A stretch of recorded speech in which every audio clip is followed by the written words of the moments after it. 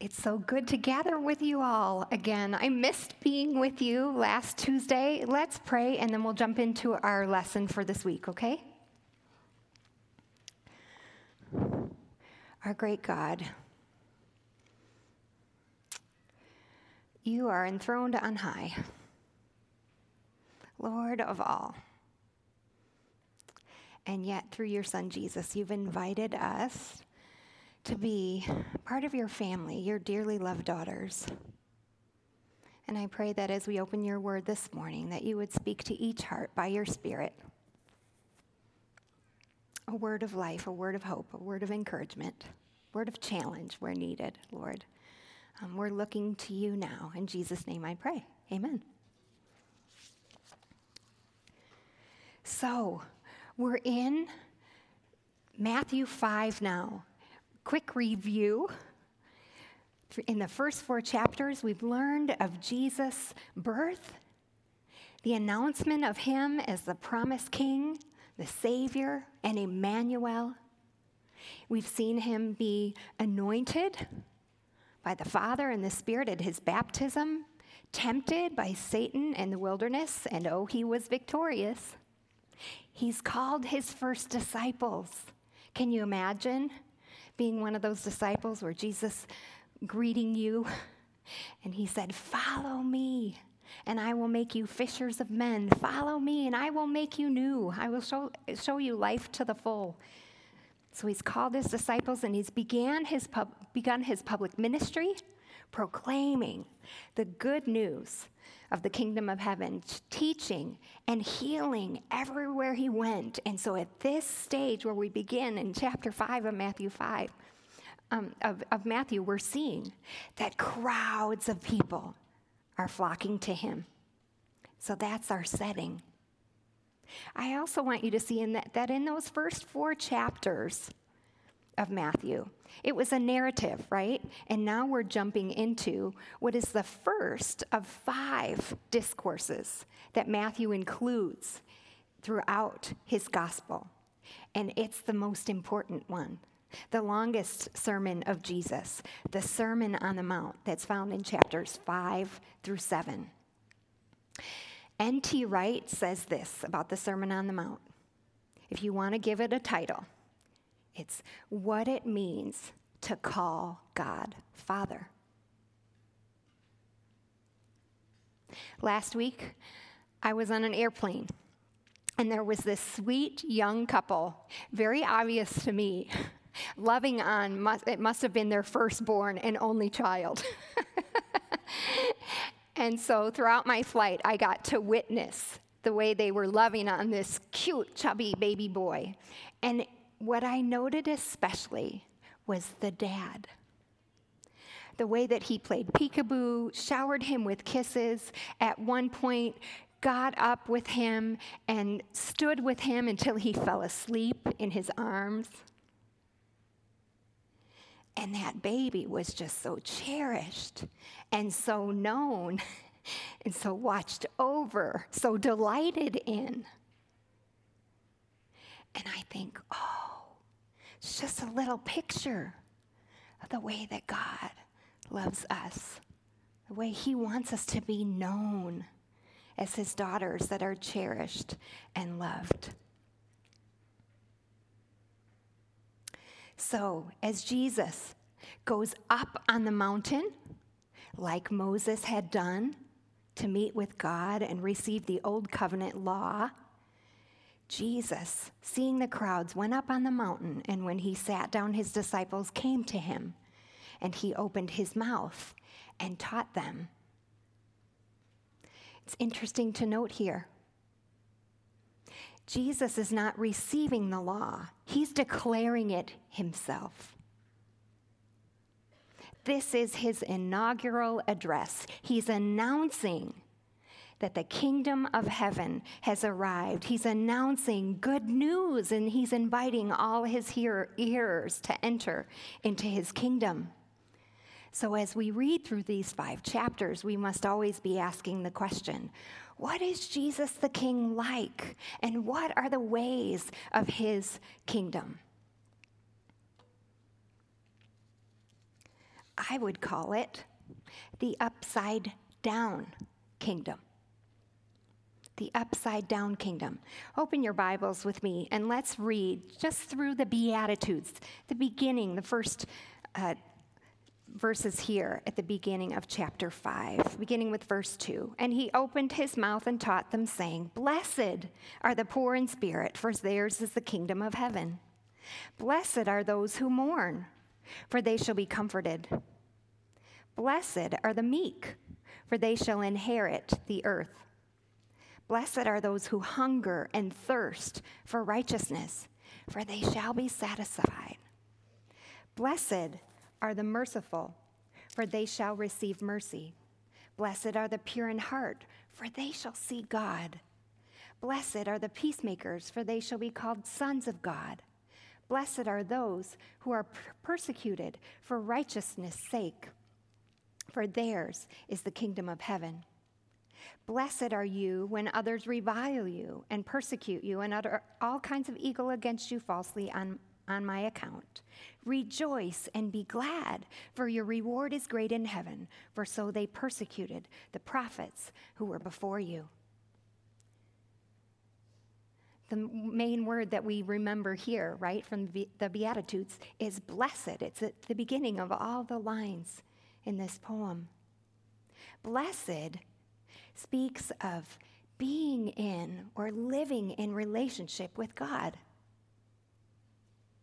Being in this continual state of being showered with his blessing and favor. So those that live with Jesus as king are blessed. Jesus is not teaching that you will be blessed if you live a life worthy of blessing. These are not commands. They are not if-then statements. He does not say, if you are poor in spirit, then you will have the kingdom of heaven. He's proclaiming the blessings that God showers upon those that receive him as king.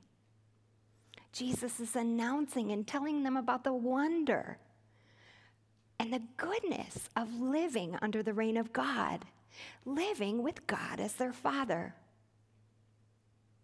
He is announcing this wonderful news and inviting his listeners to be God's children, to receive him as king. So God is doing the blessing, and his people are just abundantly receiving the blessings. But what is surprising here is how he describes the people that are blessed. These ones are the ones that in the world's eyes, they would seem not to be blessed. In this world, back then and now, everyone thinks that people are blessed if they have power, if they are living in comfort, if they're successful and receiving lots of recognition. Jesus will make it clear later in this sermon that those who are enjoying the rewards of this world now, that's all they're going to get. The kingdom of this world is temporary. It's all about living for yourself and rising to the top. Jesus will go on to say that there are two kinds of trees, those that bear good fruit and bad fruit. And he will conclude the sermon by declaring that those who live according to their own way, not doing what he commands, that's like living in a house built on sand. When the storms come, your life will fall apart. So people of Jesus' heavenly kingdom are the downtrodden, those who are grieving, who are outcasts in this world. They're lowly, longing, and lacking, but oh, they are blessed by their king. When you look at this poem, there are 9 lines that all begin with the word blessed. The first and the 8th lines end with the same phrase, for theirs is the kingdom of heaven. They are receiving the blessings of the kingdom now. The kingdom is here now, Jesus said. And yet, the lines in between these all end with this phrase, for they shall be, for they shall. So, as we've talked about before, we're realizing that the kingdom that Jesus brings is the already and the not yet kingdom, right? There are blessings that are received now, and then there is a hope and a longing for the day when Jesus' kingdom is complete and everything will be made right. So the people here are described as poor in spirit, those who know their need for God. They're mourning, maybe mourning over their sin or mourning over their situations in this world. They are meek, those that are not on the top, but those are the downtrodden ones. They are ones who long for righteousness, long for things to be made right in this world. These 4 lines in the first half of the Beatitudes speak about the people's relationship with God. But then, in the next 4 lines, reveals how they, because God is their Father and Jesus is their King, how they relate to others. They are merciful, pure in heart, peacemakers, and persecuted for righteousness' sake. What I want you to be sure to note is that Jesus is not talking about all different kinds of people. He's talking about one group of people that is now worldwide, right? The ones that live with Jesus as their king, have entered into his kingdom. What kind of king is he? Jesus is the king who gives the kingdom to his people, who brings them comfort, who gives them the earth, who puts things right, who gives mercy, who enables them to see God, who calls them sons and daughters of God, who rewards those who are persecuted for his name. Jesus is the king whose values are upside down from the values of this world. And he is the king who turns everything upside down, who gives people new identities, who does complete reversals in their lives, who transforms their hearts. He is declaring, I will make my people long for the things that I long for, and then I will fulfill those longings abundantly. His people are blessed even when their circumstances are difficult. They are blessed even when the world would say they are not. No bad situations can take away the blessedness of those who live with Christ as King and God as their Father. Right in the middle of this poem is its key line.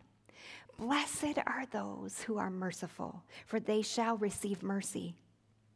This is the defining quality of God that's given in the Old Testament, hesed.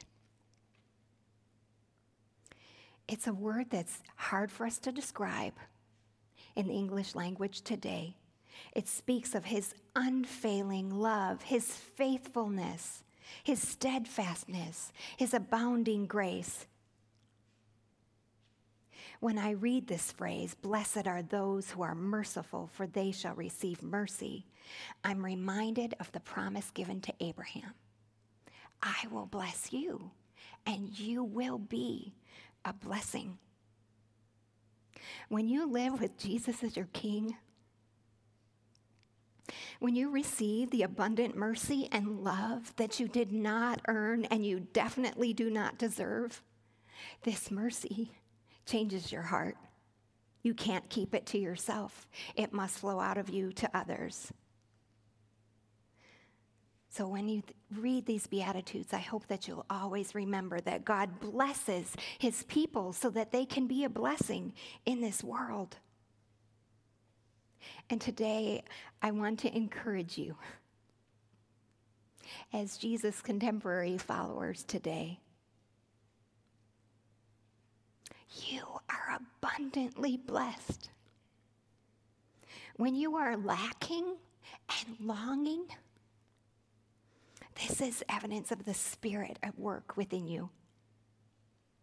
I want to remind you today that Jesus, your King, is with you, delighting in you, blessing you with his presence by his Spirit, transforming you and helping you to be a blessing in this world, and promising you that one day There will be a reward for your faithfulness. Jesus goes on in verses 13 to 16 to identify his people as a community of salt and light. You are the salt of the earth, but if salt has lost its taste, how shall its saltiness be restored? It is no longer good for anything except to be thrown out and trampled under people's feet. You are the light of the world. A city set on a hill cannot be hidden, nor do people light a lamp and put it under a basket, but on a stand. And it gives light to all in the house. In the same way, let your light shine before others so that they may see your good works and give glory to your Father who is in heaven. Pliny the Elder, a historian that wrote about 40 years after Jesus' time, said, "There is nothing more useful than salt and sunshine." So the two things most useful in the world at its time period were salt and light. And they are to describe the new identity of Jesus' followers. The disciples of Jesus are necessary for the welfare of the world. We know that salt gives flavor and it preserves. They didn't have refrigerators back then, so it was very important for them in preserving their food. Salt is supposed to have a positive effect on everything it touches. I love the line in our study guide this week that said, Christ followers are to have an actively positive presence in this world. An actively positive presence in this world. Similarly to salt, light also has an impact, right? Light shines in the darkness. It drives the darkness away. Martin Luther King Jr. put it this way: darkness cannot drive out darkness. Only light can do that. Hate cannot drive out hate. Only love can do that. Jesus is proclaiming that his kingdom people are to bless the world. They are to live to bring God to the world and the world to God. Salt must be put onto the food, right, to have an effect. So the message is clear. You can't live apart from the world. He also says, don't hide your light, right, under a basket. Go into the dark places. See the people who are struggling in the darkness and care for them. When you experience persecution, don't run and hide. Shine and keep shining, even when the darkness seems to push back. Reflect me in this world. Why? To show others the goodness of your Heavenly Father, the wonder of his grace. His kingdom people are to be a community of salt and light. And then Jesus goes on to reveal in the last part of chapter 5 a new righteousness. Jesus is giving his interpretation of the Old Testament law and says very clearly that he has come to fulfill it. Throughout the rest of his life, the religious leaders will condemn Jesus for not following the law, but we will see how he lives out every single part of the Sermon on the Mount, everything he calls his followers to. We will see his beautiful heart and his loving ways. At the end of this chapter, Jesus says, be perfect as your heavenly Father is perfect. Jesus alone fulfills this. He is the only one who completely fulfills all of the law. And yet, amazingly, as he goes to the cross and offers his life, dies to pay the debt for our sin, rises again, and pours out his Spirit, he gives us his righteousness so that we can be received as God the Father's dearly loved daughters. What a wonder, what a grace. So, what Jesus is getting at in this long section where he's looking at the 10 Commandments and giving his interpretation, his teaching on it, he's pointing to the people's hearts. So where does God's rule take place? It's to take place in the hearts of his people. He's revealing a new righteousness that is not just about outward actions, but takes place in the hearts of his own. Tim Keller calls the kingdom that Jesus brings the inside-out kingdom, right? He's speaking that it begins and flows from the heart. A pastor, George Buttrick, says this: Jesus refused the crown that Satan offered him in the wilderness, but he is king nonetheless.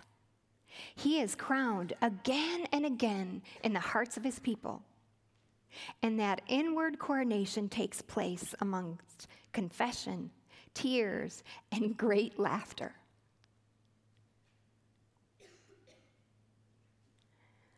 I think,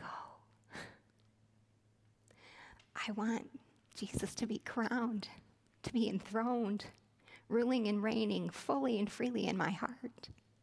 I don't want to just say with my mouth that he's my king.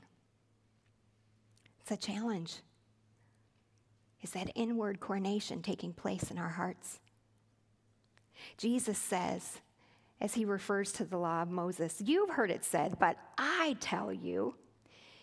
He's announcing a new covenant, a new way of life, obedience from the heart. He says, you've heard, don't murder, but I tell you, don't speak abusive words in anger. He says, you've heard, don't commit adultery, but I tell you, don't look with lust. He challenges clearly that marriage is to be honored. Divorce is not to be an easy option as it was back then, where a husband could just say the word and dismiss his wife with no cause. He speaks about oaths, which is addressing not taking the Lord's name in vain and saying, your word is to be truth. You stand by your word as my people, and you don't have to make oaths. And then he speaks about the law of reciprocity. Don't give back what people give to you. If someone hits you on the side of the face, you turn the other cheek, you don't hit back. And once again, it's this call to show mercy. As people of the heavenly kingdom, we've not been given the punishment that we deserve. God has done a great reversal in our lives and in our hearts, so we can offer a great reversal to the people in our lives. When they hurt us, we can choose. We can show the mercy that God has showered upon us. And then love, he speaks of love, the command that embraces all others. Love just not your neighbors, but your enemies. And we do so because God does.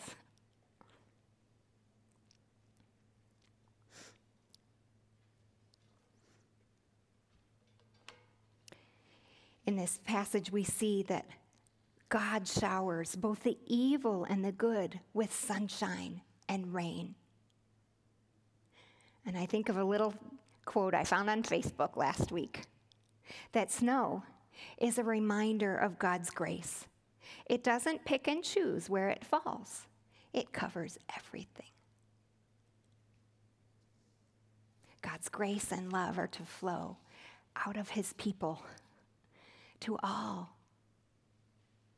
And we are to love others, to love our enemies, to pray for those that persecute us. Why? So that they can also become the sons and daughters of God the Father.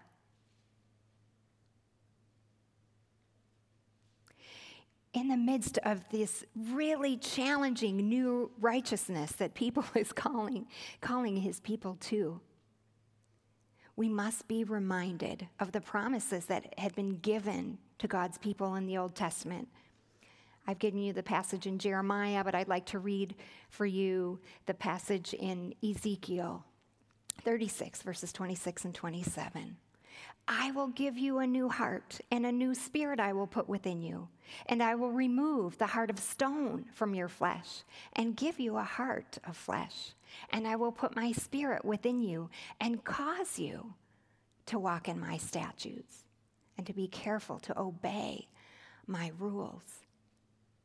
So Jesus doesn't issue a command that's impossible, because he calls and he commands, but then he equips by giving us his spirit that is transforming our hearts and helping us to be able to walk in his ways of love and mercy. And then Jesus also speaks of a secret righteousness in Matthew 6, verses 1 to 18. Jesus is giving instruction here on 3 important religious practices in Judaism: giving, praying, and fasting. And here, what I want you to see is this. Christianity is a relationship with God. It is not religion. The religious leaders of this time had made the Old Covenant law into over 600 commands that the Jews were called to obey. And the law had become such a great burden. And yet, in the kingdom of heaven, Christ's followers get to call God their Father. They are dearly loved children of God who are abundantly blessed. He knows each one. He sees our hearts. He sees our needs. He cares for us. And so it's this grace that's extended to us through Jesus that inspires our obedience, that inspires us to live to please God the Father alone, to honor him in secret, do things that are just for him, that nobody else can see. So these practices are not done to be religious, to try to impress others, to try to exalt ourselves over others, to try to earn God's favor. The key is just the wonder and the grace that we get to be God's daughters and live in relationship with God as Father. So then, because of that relationship, we give to the needy because he's given to us so generously, and we do so in secret. We are God's children who go to him in prayer in secret. We can fast, take time to not have food, just to be with him, to receive life from him, to seek his wisdom. And we do it in secret. Christianity is not a spiritual competition. It's a relationship of love. And then we get to the heart of the Sermon on the Mount, what I would call kind of the apex of these 3 chapters, the Lord's Prayer. This is not just a prayer to be memorized and prayed to God, but it's a pattern for prayer that Jesus gives to us. When we come to God in prayer, we come as his children and seeking him as our Father. We give honor and praise to him, to his name. And we're seeking to honor his name by reflecting him in this world. And what do we ask for? We ask for his kingdom to come, for his will to be done. We don't come demanding that he help us to build our own little kingdoms. We seek for his kingdom to come and to be established and spread in this world. So we don't begin our prayers by coming to him with just a list of requests. We come remembering who he is and who we are in him. We come listening. Would you take time this week just to come to the Lord in prayer and just say, just remind me that I'm your dearly loved daughter. Let me hear words of truth from you rather than doing all the talking, right? Actually listening, letting your Father speak to your heart through prayer and through his word. And then we trust in his provision and his pardon and his protection. And so, if you want to sum up the Lord's Prayer, sum up all of the Sermon on the Mount, you could say it in this phrase: oh, he's a good, good Father. He's a good, good Father. Then we have a little challenging few verses in chapter 6, verses 14 and 15. For if you forgive others their trespasses, your heavenly Father will also forgive you. But if you do not forgive others their trespasses, neither will your Father forgive your trespasses. Jesus is making it clear that his people are to be forgivers. And N.T. Wright says, the heart that will not open to forgive others will remain closed when God's own forgiveness is offered.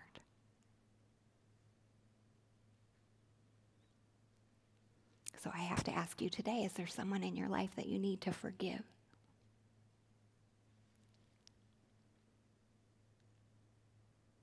May we offer to others the forgiveness that we're receiving from God the Father. And then we see in the second half of chapter 6, Jesus is talking about priorities.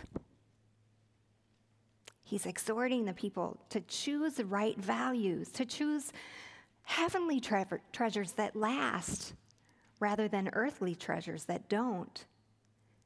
To have eyes that bring light, not bad eyes that bring darkness. Which I really think is once again getting at the heart. And Jesus is calling his people, them and us, to undivided devotion to God the Father. And then he says, you have to make a choice. You can choose to love God or money. You cannot love and serve both. And then this beautiful passage where he says, oh, do not be anxious. Your heavenly Father cares for the flowers and the birds. Surely he will provide for you. Seek his kingdom and his righteousness first, and all these things will be added unto you. I think back to that little boy being held in his father's arms on the airplane. And I think of my son, who's 26 and just moved away to Florida just a few weeks ago. And seeing how he's come to trust in his earthly father, that as he was making preparations and plans, as he's looking at a girl that's pretty special in his life, he's seeking out his dad's advice, right? When he has questions, when he's maybe drawn to worry. And goodness, my husband, he's great, but he's not a perfect father, right? And it just reminds me, I see the picture of that baby being held by his dad, and I think, when we're tempted to worry,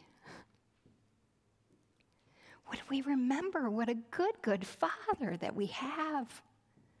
That he sees and he knows and he cares and he's working in ways that we don't even know. Oh, would we trust him more? And last but not least, we see some warnings in Matthew 7. Once again, Jesus is giving some instructions on how his people are to treat others. He says, in so many words, that the religious have a plank in their own eyes, but they focus on the speck that's in other people's eyes. Those that live with God as Father will see the plank in their own eye and just see specks in others. Jesus is saying that my people are merciful because they've been overwhelmed by the greatness of their sin, and yet know that God's mercy is even greater. And then he encourages once again prayer. He says, oh, go to the Father, ask, seek, knock, pray, and keep on praying. You can count on your good Father to give good gifts, to reveal things to you, and to welcome you. And the golden rule, treat others as we would want to be treated. And then 3 great contrasting pictures, 3 warnings once again. We see the narrow gate. It's a path that leads to life, and the wide gate. It's a path that leads to destruction. Trees with good fruit and bad fruit. Jesus is saying that his people need to identify false prophets. And then he pictures a judgment day where false and true followers of Christ will be revealed. And once again, it's not about outward behaviors. It's about knowing Jesus, about knowing God as your Father. He concludes by saying that there are 2 houses, a house built on rock that stands when the storms come, and a house built on sand that falls kersplat, right? Falls to pieces when the troubles and storms of life come. What we need to remember is the difference between those 2 houses.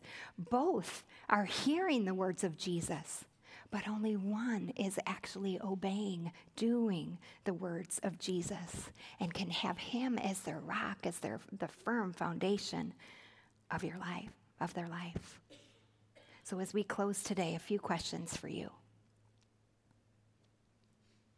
Is Jesus reigning on the throne of your heart?